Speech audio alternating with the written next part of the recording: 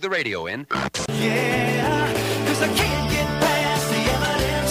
I can't get past the proof. I can't get past the evidence. It's impossible to do. You want a reason that I can't deny the truth. I can't get past the evidence of you. Beyond the shadow. Hello, everyone. It's time for Evidence for Faith, the Christian Evidences and Worldview radio program. I'm Keith Kendricks, And I'm Kirk Hastings. and we'd like to welcome you once again. This is a weekly program every Sunday at 4 p.m. in southern New Jersey on WIBG from Ocean City. You can find us on podcast at evidenceforfaith.com. That's evidence, the number 4, faith.com. Kirk, looks like we've got another good show today. This is going to be returning to the topic of critical thinking. Okay. So we will dig into that in just a minute. I've got a quote for the day, though. This is from Ravi Zacharias and came to me via Apologetics 315, which is a great website. This is from his book, Jesus Among Other Gods. And it says, the character of Jesus has not only been the highest pattern of virtue, but the strongest incentive in its practice, and has exerted so deep an influence that it may be truly said that the simple record of 3 years of active life has done more to regenerate and to soften mankind than all the disquisitions of philosophers and all the exhortations of moralists. So a comment from Ravi Zacharias on the character of Jesus Christ. Wow. That's a good one. Terrific. Yeah. I'm going to save that one for later. All right, we also have a letter from one of our listeners, but you said you had a news item? Yeah, I have an interesting little TV note here, if you're a TV fan. A show you might be interested in watching, or perhaps not. It's on this Wednesday at 8 p.m. It's the series called Nova, which airs on your local PBS channel. Right. Interestingly enough, the episode this week is called Where Did We Come From? And the interesting thing about this listing I found in the TV guide is that it mentions a treasure trove of clues that they have recently discovered about how humans have evolved. And guess where those treasure trove of clues comes from? You tell me.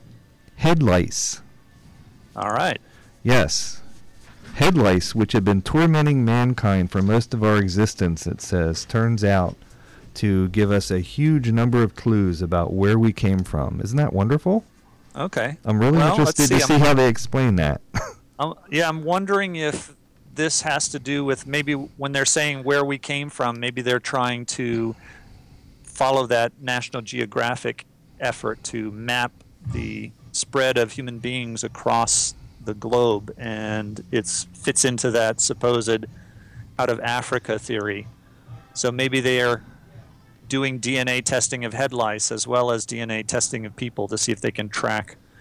Because I guess I'm assuming that head lice would travel with men. I don't know that head lice are indigenous only to people or if they are also carried on animals.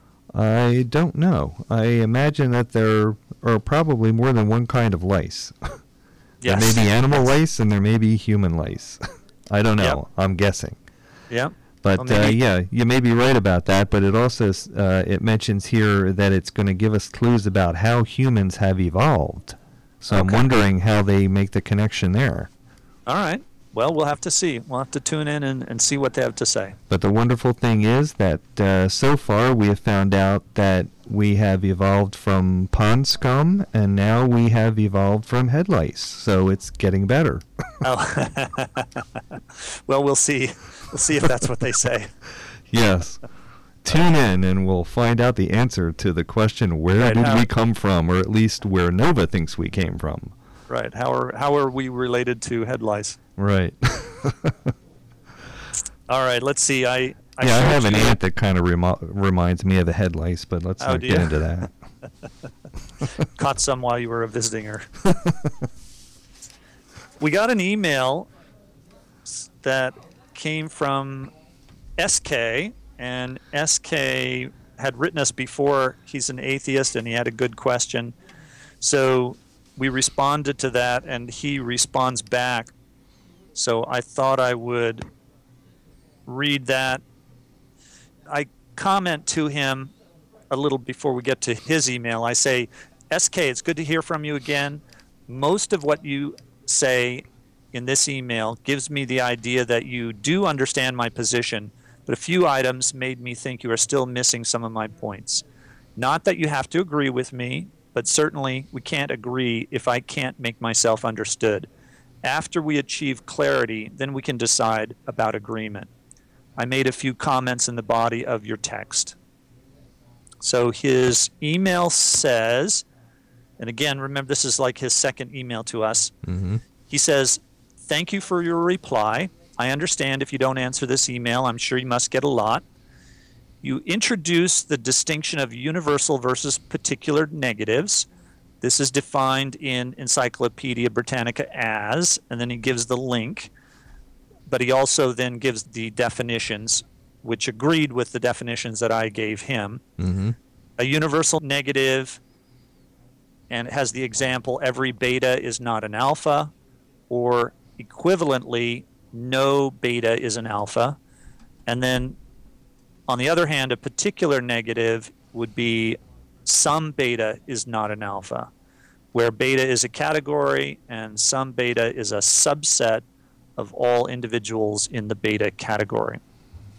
So he goes on to say then, after giving that definition, therefore, statements about the existence of a God, or gods in plural, in their universal and particular form would be a universal, all gods do not exist. This includes all gods ever listed. And a particular version would be Zeus does not exist, or the God of the Christians does not exist. Okay, so he's just translated the definitions and given them particular identity with those arguments about the existence of God. Right.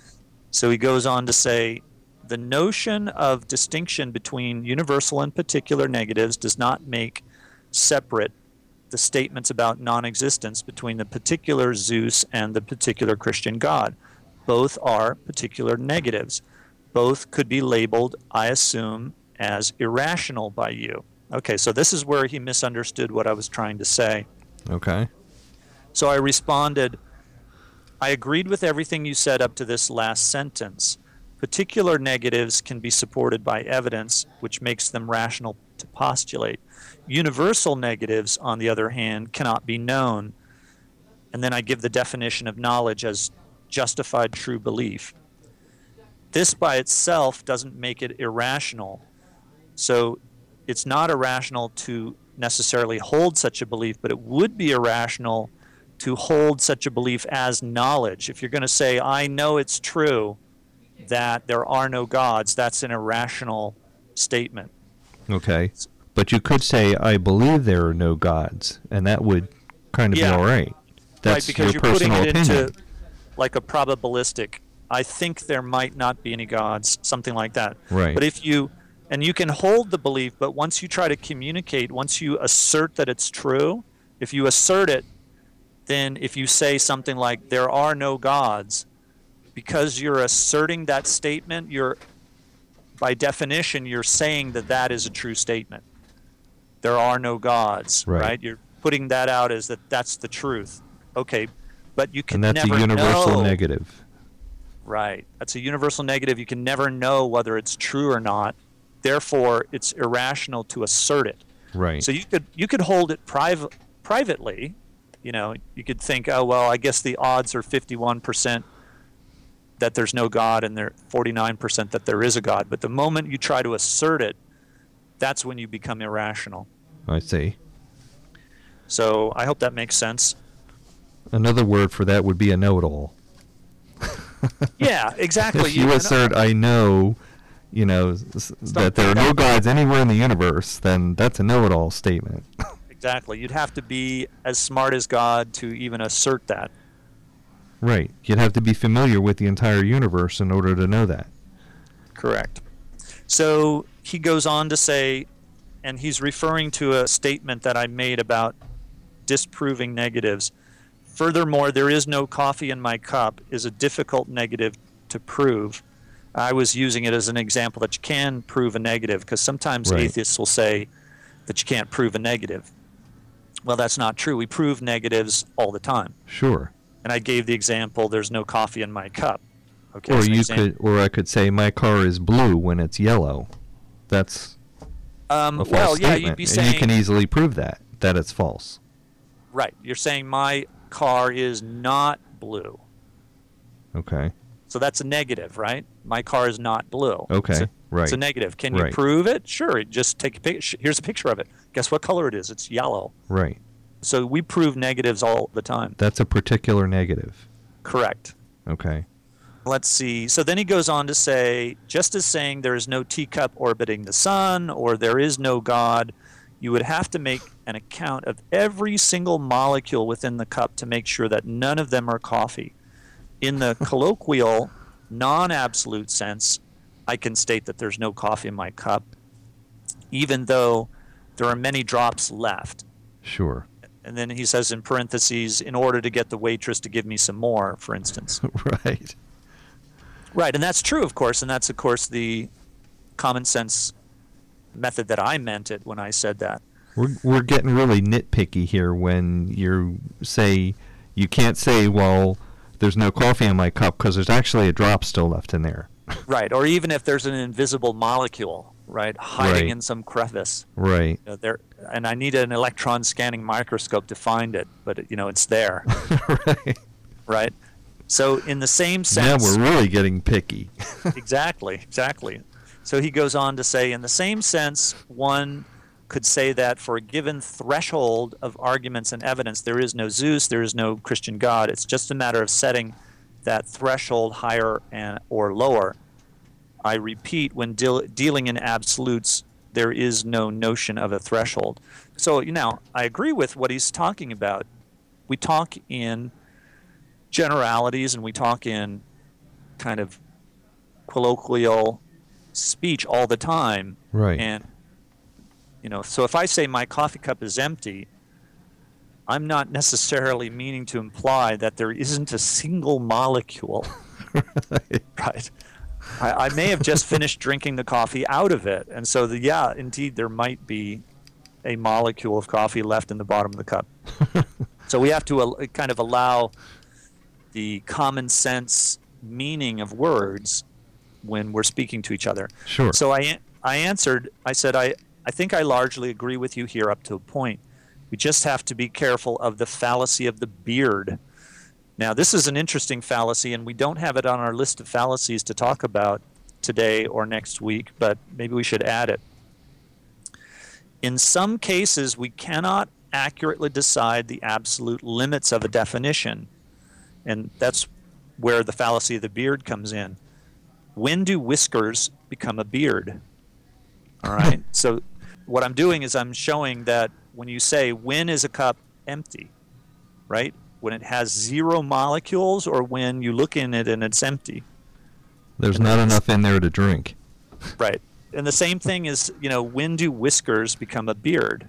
This reminds me of that old George Carlin routine about my beard is weird. Oh, no, I haven't heard it. Oh, that's hilarious. He used to do that on the Ed Sullivan Show years ago.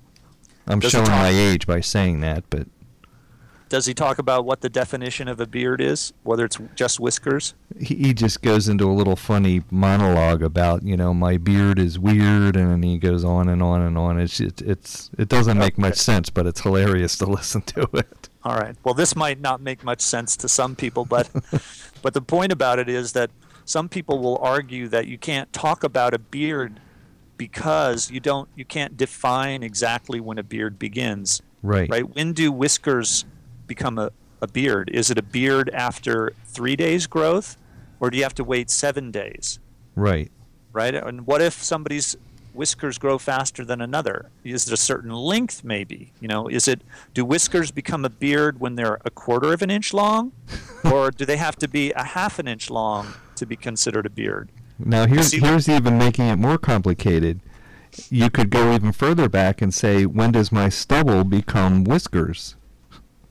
Yeah, exactly. Right. If I'm clean shaven, but yet you could get an electron scanning microscope and show that, oh, look, there's a whisker that's sticking above the level of the skin. Sure.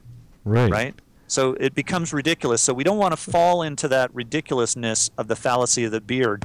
So I continued on. I said that it's a mistake to think that we cannot speak intelligently about something like a beard just because we don't know its limits. Sure. Like the cup of coffee, we're safe to say it's empty even though there might be a single molecule of coffee still there. Otherwise, communication begins to break down. So, yeah, like it is now. I'm getting confused. Yeah, exactly. If we don't, if we just are going to control each other's definitions of words down to the minutest detail, Right. We're going to run into problems. Yep. Your head starts to spin. So then he goes on to say, if you have a different definition of what is a universal negative versus a particular negative, please let me know. Before you brought it up, I had never given it any thought. I enjoyed the opportunity to look it up and learn. Thank you, SK. So I finished off by saying, enjoyed your email, Keith Kendrick. So very interesting, getting some good, intelligent responses from some of our atheist listeners out there.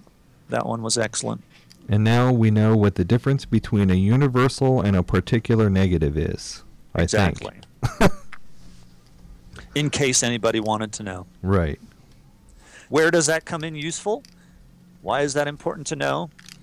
Because it shows that it's irrational to posit atheism. It's irrational for an atheist to say that he knows there is no God, or even to assert that there is no God. So wouldn't it be safe to say when an atheist says there is no God, technically he's really saying there are no gods. He's making, in other words, a universal negative. Exactly. Most- He's making a universal negative. He's saying that there is no category of things like gods. Nothing. It's not. They don't usually say there is no Jehovah, which would be Right. a particular negative. Right. And that is open to question. You'd have to compare the evidence for and against, Right. and see which holds up. Right. All right, well, let's jump into the topic of the day. We finished last week talking about critical thinking, why it's important. We looked at a study about college students that showed that they're just not getting their money's worth. They're not, a large percentage of them are not making any progress in the ability to think critically. Right. And thinking critically is incredibly important for all of us. I went through some examples of some ways that I had been fooled into believing things that were not true, and that was all because of the inability to think critically.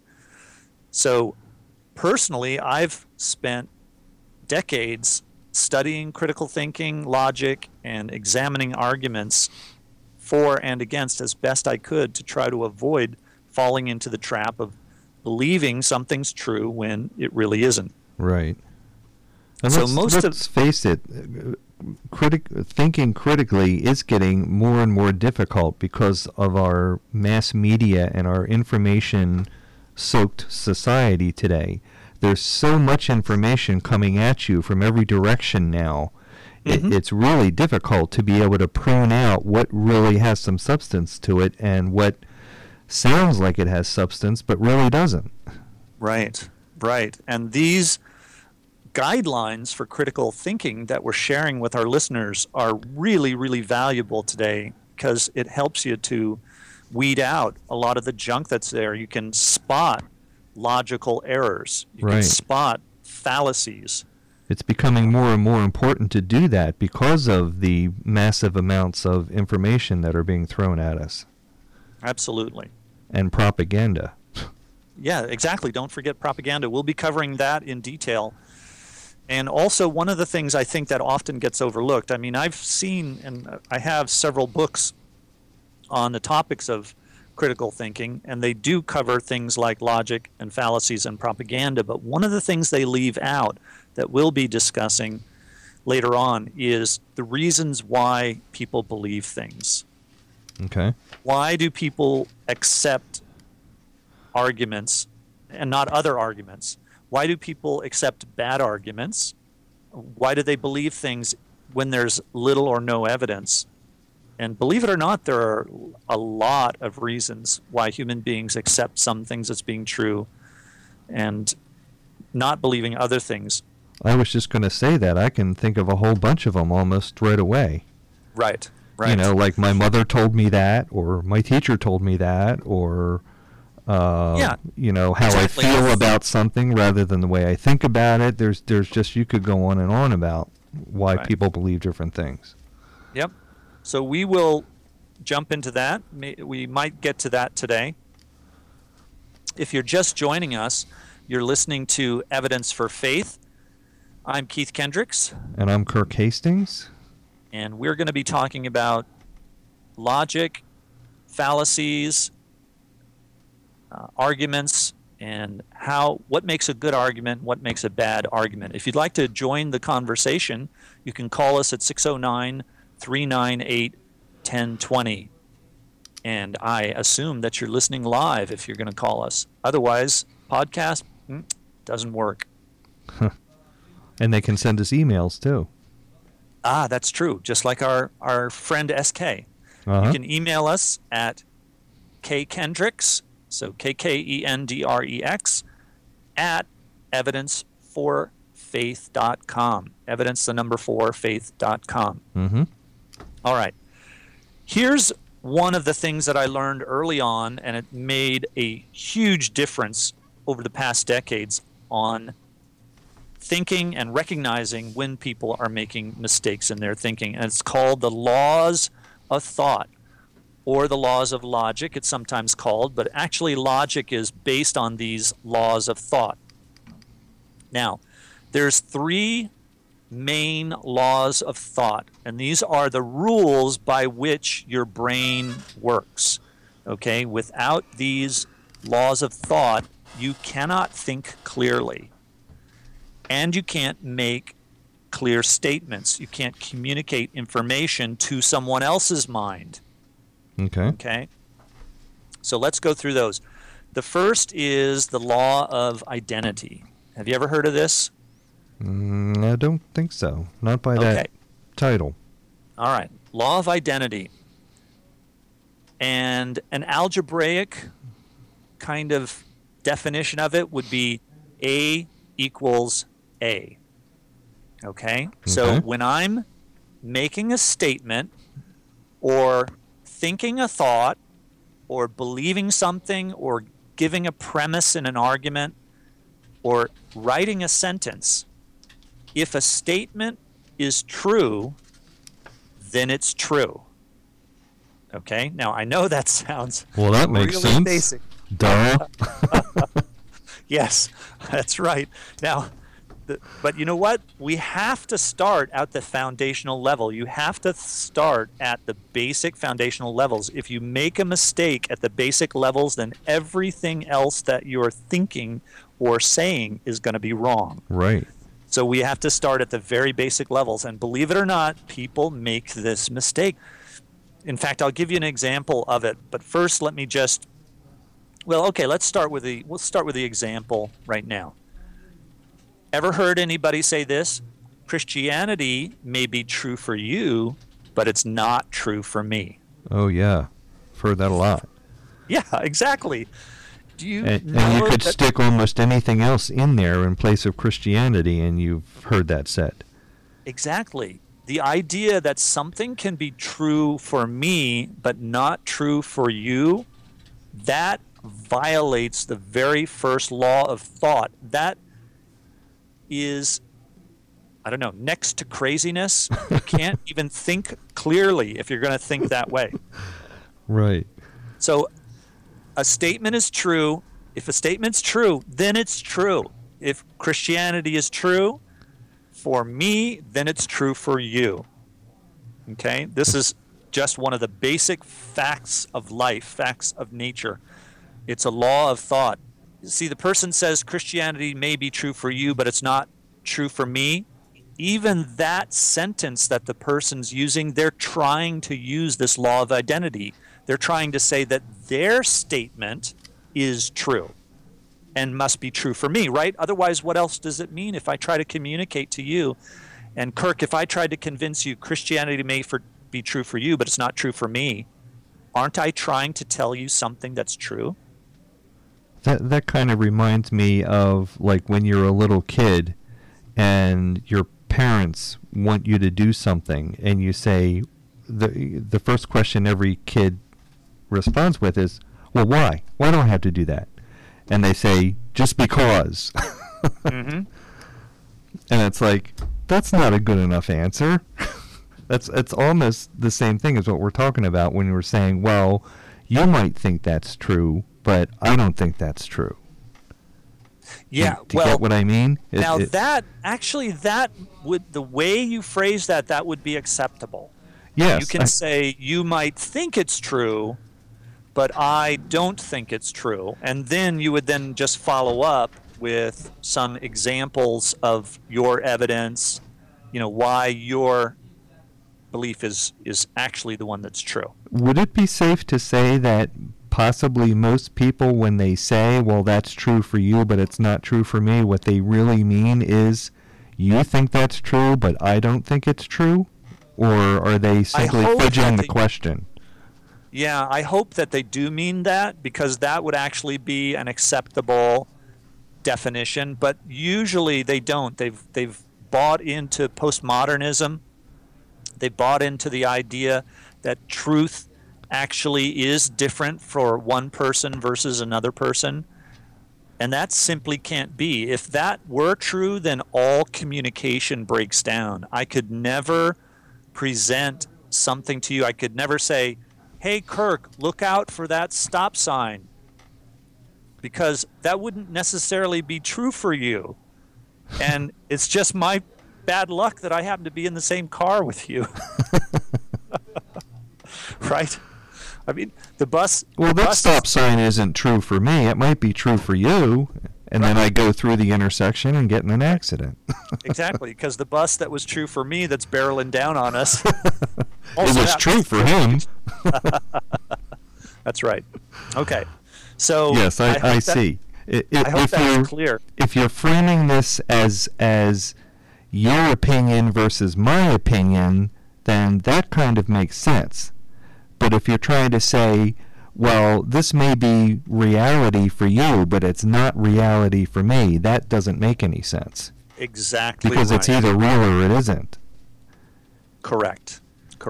Gotcha. Now, the nice thing about this law of thought is that sometimes you'll hear somebody say nothing is true, or how do you know that something is true, or prove to me that something is true. You can use this law of identity. You can say, I can make a statement that absolutely must be true. And it's the statement A equals A. Okay. Right? That Right. must be true. Right. Now, another area where this comes into play is when we make a mistake called equivocation. And that's where we change the definition of a word in mid-argument. So if I'm talking about an apple, right, if you and I are going to have a conversation about an apple, we have to be talking about the apple, right? We actually have to talk about the apple. The same thing. Yeah, we have Right. to be talking about the same thing. So that's where A equals A comes in. You know, I can't be talking to you about the apple that I had for lunch when what I really mean by apple is computer, right? We have to be Right. an Apple computer. This reminds me of a guy that I used to know. We used to get into really interesting, I'm going to call them conversations, but they were probably arguments all the time, because he would apply his own definitions to words. And then Yes. I would be applying the traditional definition to the word, but we would go round and round in circles because he'd actually be talking about something different than I was talking about, Yes. but asserting it was the same thing. Right. Yes. And that is definitely violating this law of identity. And that used to drive me nuts. I mean, we could never get anywhere Right, you because have we to- weren't on the same page as far as what the words meant to begin with. Right. And have you noticed that a lot of the emails that we get from atheists is about this very subject, about what is the definition of words? Yep. For instance, what's the definition of an agnostic? Well, you and I know the traditional definition that's been, hundreds of years Right. of definition, but atheists want to change that definition now because it bolsters their numbers. And I also see. because of that argument that we talked about, that asserting atheism, pure atheism, is actually irrational. So Right. in order to avoid that, they want to claim that they're really agnostics when they're not. Right. And that's where you can have a lot of nonsense going on. If I'm talking about atheism and you're using the word atheism, but by it you have defined it as agnosticism. Yeah, you The just go round and communication- round in circles. That's right. The communication just can't go forward. So we Yeah. have to basically beat each other up over what the definition of a certain word is. I've been in That's- many conversations with people like that. Yep. Another tricky word that comes to my mind is evolution. Oh, A lot excellent. of people define the word evolution in totally different ways. And it really Or- helps if you're going to talk to somebody about that subject to first define what do you mean by evolution and then go Yes. from there. That's Or right. else again, you can go round and round and round in circles, which I've done many times. Yeah, because they will say that evolution is true, and by it they mean macroevolution, Right. and you will say to them, well, there's no evidence for evolution, meaning macroevolution, and then what do? They equivocate or they switch definitions on you and say, oh, yes, there is. Here's evidence. And they'll mention the peppered moth or fruit fly experiments or whatever, and they'll say, see, that's evolution. But now They'll you give you change- evidence for microevolution, but exactly right. assert that it's actually macroevolution, which are Macroevolution. two different things, really. That's right. They'll Yes. Yeah, it's what really you could define it as adaptation. Yes. So they'll show you evidence for adaptation and claim that it's proof for evolution just by merely naming it evolution. When Right. it's really not. It's really adaptation. And really, we can avoid a lot of arguments simply by pointing out right away what we mean, whether we mean micro or macro evolution, because you could go on and on and on about microevolution, and it's like, well, I agree with all that. I don't have any problem Yes. with that. Exactly The only right. thing I have a problem with is one species changing into another. And even And that's there, what you need to again, argue about. well, but even there, you still have got the definitional problem of what is a species. Yep. Even there, like the drop in the coffee cup, you can get into, endless debates about, well, what's a species? Right. Okay, so that is the law of identity. A equals A. Okay. Now, that's the first law of thought. Okay, if you're going to think clearly, you have to use the law of identity. The second law is like unto the first law, and it's called the law of non-contradiction. Okay. Okay, now algebraically, let's describe it this way. A does not equal non-A. All right? Okay. Is that clear? That's it's almost like the negative of the first law. It's the Right. inverse of it. A Right. does not equal non-A. Okay, Makes what do sense I to mean me. by that? See, again, it's so basic, right? It seems obvious, right? Yes. Sure. Okay. To describe it a little more clearly, let's say that a statement, okay, now by statement I could mean a sentence, I could mean a belief, I could mean a thought, I could mean a premise. Okay, a statement cannot be both true and false. Okay. The same statement can't be true and false at the same time. That's right. At the same time and in the same way. Right. Okay. Let me give you an example. Somebody might say, let's say the statement, Jesus is God. Okay. We would, as a Christian, we claim Jesus is God. Okay. So a non-Christian says to us, well, I agree that you think Jesus is God, but he's also, well, I guess he would say, I agree that the sentence is true, but it's also false. Okay? Did that make sense? Not to me. All right. Well, we'll try it again. Okay, let's see. How can I say this? If I say, I agree Jesus is God, but he's also not God. Do you see what I've done? Yes. Well, you're saying A equals non-A, right? Well, yeah, you're giving the algebraic term again. Yeah, Right. I'm basically contradicting myself. Right. All right, well, I guess we've got a caller on the line. So let's put our caller on and see what he has to say. Oh, this could get good. Welcome, caller. Hello, am I on? You are on the air. Oh, great. Well, I'm calling regarding all this stuff, and it seems you've gone over it again and again, but I thought I'd just kind of look at things or try to present things from my perspective. I'm a former Moody Bible Institute student, a Christian Great. of 25 years, and just in the past year I've actually become an atheist/agnostic. And what I'd like to present is this idea that keeps coming up that atheism, which means no God, is simply the just non-belief in a theistic God. That does not mean at all that there can't be a God in the universe. Therefore, the position of being both atheist and agnostic simultaneously does in fact work. Does that make sense to you? Yeah, it does. I see where you're going. When you say you are an atheist, you don't mean I assert that there are no gods of any kind. You're Exactly. saying I don't believe in A theistic the Christian God? A God who has revealed him, her, or itself. Okay.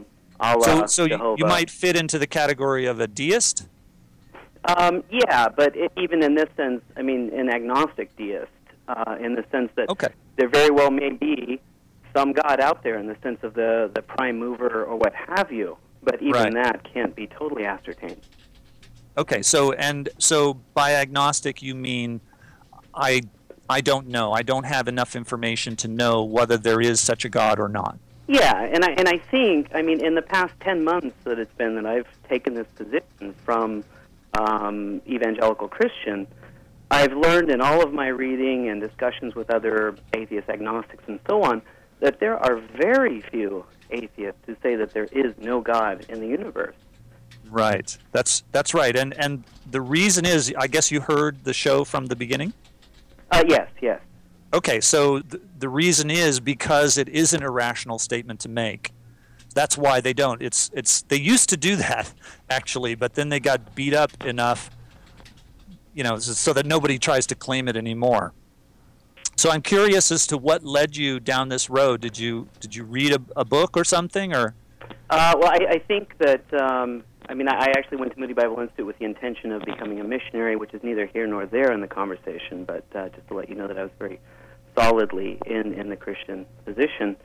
After several decades of just having some difficult questions and trying to ask them at various Bible studies and things to that effect, and having lots of Christians kind of steer around those conversations, I decided last summer to give myself permission to just read anything and everything and ask whatever questions came my way in pursuit of an answer to, I guess, the idea of truth, which relates to what you're talking about now. And mostly it was reading the Old Testament, looking at the context of ancient history, and honestly, a lot of it had to do with Christian apologetics. the presentation of Lee Strobel or Josh McDowell or William Lane Craig or anybody, you name it, very often they misrepresent the other side, and that's really why I'm calling. Well, let me ask you this then. You're basically asserting here, because I asked you how you came to come down this road, and you claimed that you came down this road by reading the Old Testament and by listening to Lee Strobel's Case for Christ. So, well, honestly, I mean, what really got me to this point was reading the Old Testament with an open mind, if you will. And then, yes, listening to lots of podcasts as I worked in the garden. I'm a school teacher, so I had the summer off, and I just listened to lots of podcasts, debates. I mean, the numbers of books and things that I read and listened to is quite significant. And this is just the position that I've come to. What I'm concerned about now... So I'm just to clarify, the books that you read, anything by Dawkins?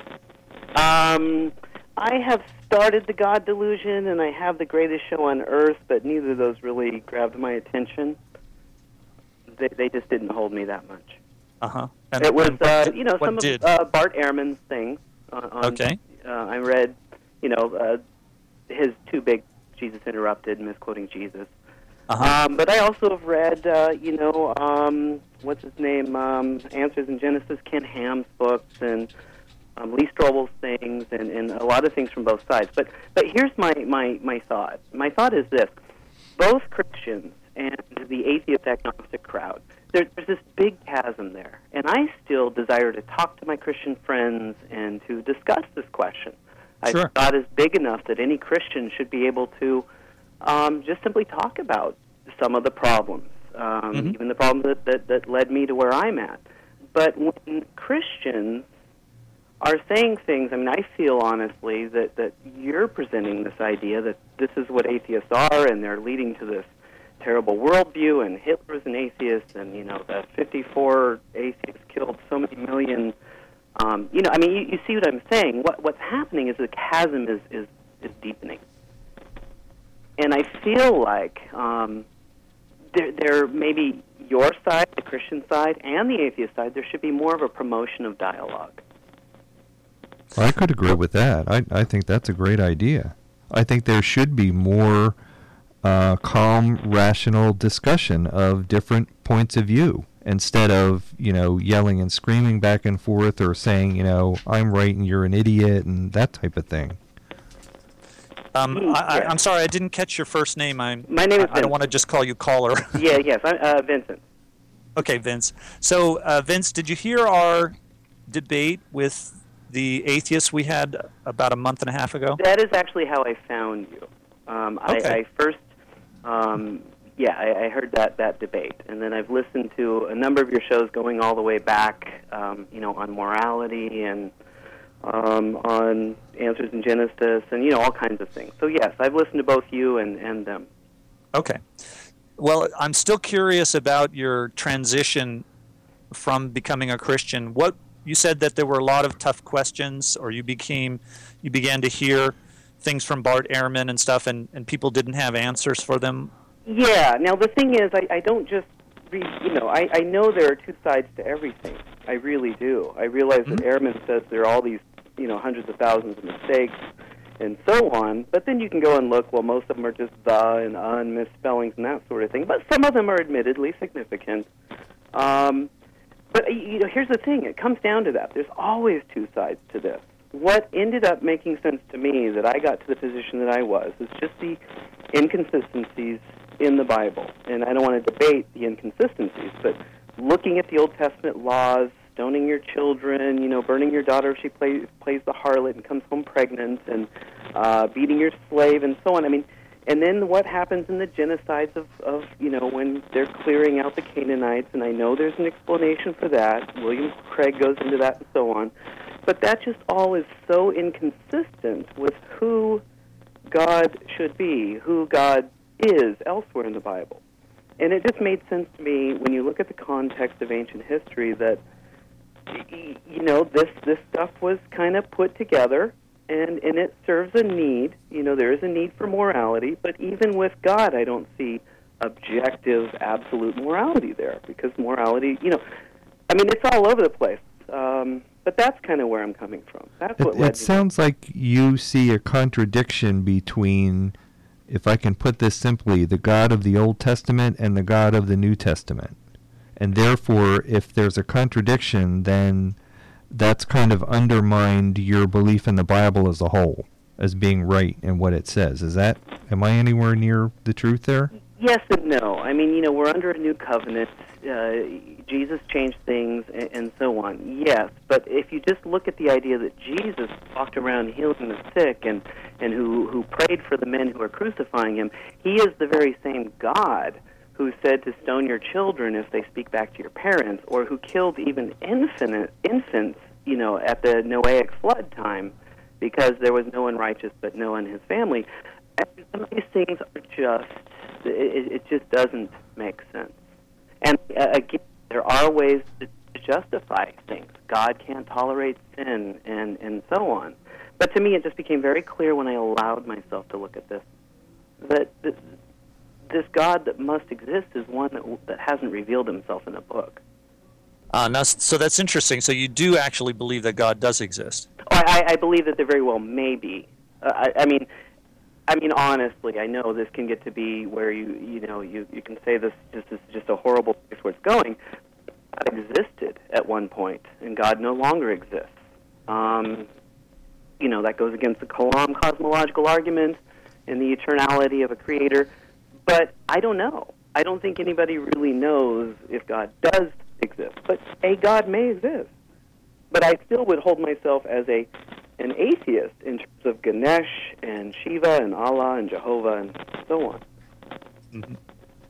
All right. Now, I also don't think that makes the world, my point of view, makes the world to this bleak, purposeless, immoral place. I think that there are lots of atheists, and it would be good for Christians to give them credit. There are lots of atheists out there who really want to make the world a better place, who believe that purpose is in helping humanity and this world to become the best that it can possibly be. And that doesn't mean that these human beings are necessarily worshiping man and man's knowledge or so on. And I think Christians can enter into that dialogue without pointing fingers and saying Hitler and Stalin and so on, and just say, you know what, they don't believe in our God, but can we still work towards making humanity workable? Well, I appreciate that, but I do agree that there are many fine and upstanding atheists out there. I have several as friends. That's such a silly thing to say, but it's still the truth. I don't have any particular animosity against atheists themselves. I have a great deal of concern over the logical consequences of the atheistic worldview. But even there, is it really logical? I mean, yes, it really is. Well, it's equally logical to say that God commanded the Israelites to, blast out the various pagan peoples of Canaan, and so God may do the same thing now. I mean, genocide could be committed by either side. I know that's, contrary to the character of God, but it happened throughout the Old Testament. Well, actually, we haven't really delved much into that on the show. I think, Kirk, we should definitely for a show, we should do this argument that the new atheists have, that God is an evil God and he wants to kill all Canaanites.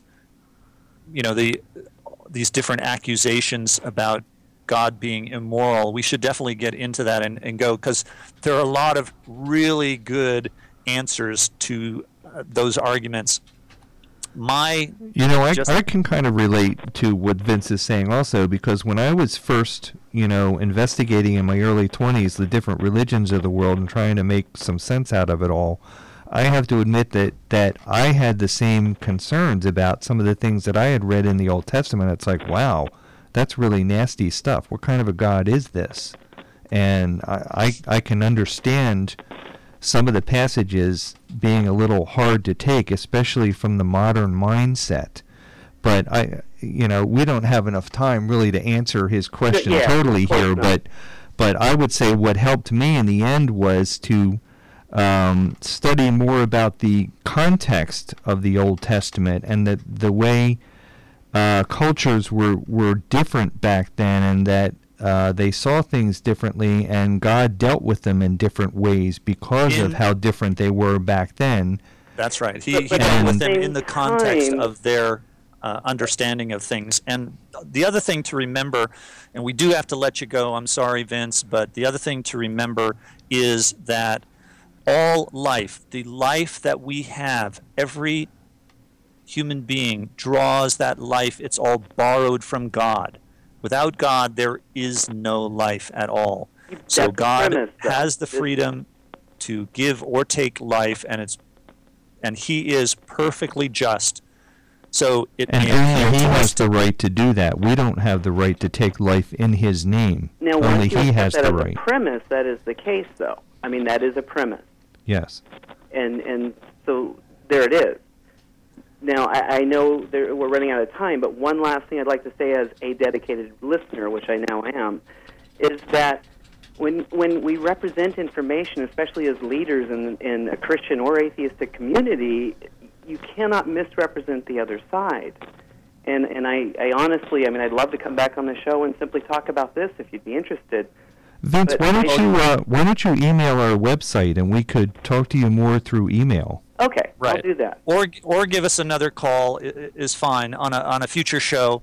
Yeah, I would like to talk to Vince more through email about this stuff. You know, we could go into more detail about it. Absolutely. And I deny that we are inaccurately describing the bloody results of atheism. Atheism leads to death and destruction. Nietzsche predicted it, was driven crazy by the concept. Dostoevsky explained it very well in his novels. You know, atheism leads to death and destruction. You can borrow your morality from Christianity as much as you want to and stay good, but if you follow atheism to its logical conclusion, it will end in bloodshed. So I am not inaccurately describing the results of atheism. Well, Kirk, we've got a few minutes, so let's quickly finish up on these last laws of thought. We talked about the law of non-contradiction, so a statement can't be both true and false. Right. So if I say that, let's give it a Christian example. A lot of people say there are contradictions in the Bible, right? Maybe there were 2 women who came to the well, and another verse says there were 3 women. Okay? Well, that's not a contradiction. If I were to say that some women went to the tomb, what did I say, the well? Yes. The tomb. Okay, some women went to the tomb, and then I say no women went to the tomb, that would be a contradiction. Right. To say if 3 women went to the tomb, and then someone else says that one particular woman went to the tomb, guess what? They're That's both not a correct. contradiction. They can both be correct. Yes, because if 3 women went, then obviously one woman did go, Right. along with 2 others. Right. All right, the last law, I think we've got time for this. The last law is the law of the excluded middle. Now, with these 3 laws, you've got the laws of thought. So the excluded middle is A or non-A. Right. Okay, that's the algebraic explanation, A or non-A. A statement cannot fall in the middle between true and false. Okay, so there's no middle ground. If a statement is not true, then it's false. Okay? Okay. And a lot of atheists sometimes will argue that they say, well, I don't believe that there's no God, I just don't believe. Right? Well, what you don't believe is that there's a God. So if you don't believe that there's a God, then you believe that there is no God, right? There isn't any middle ground. Right. It's either true or it's false. If you don't believe it's true, then you believe it's false. Right. Okay? I see. So there's no middle ground. You can't make up a sentence, a statement, a thought, or a belief that is somewhere between true and false. It either is true or it is false. Okay. So that's the laws of thought. We'll continue on next week with more critical thinking skills. We'll get into fallacies and what they are and what difference they make to believing something or not. Sounds interesting. This has been the Evidence for Faith show. I'm Keith Kendricks. And I'm Kirk Hastings. And join us again next Sunday at 4 p.m. for more reasons to believe. And always remember that the best reason for being a Christian is because it's true.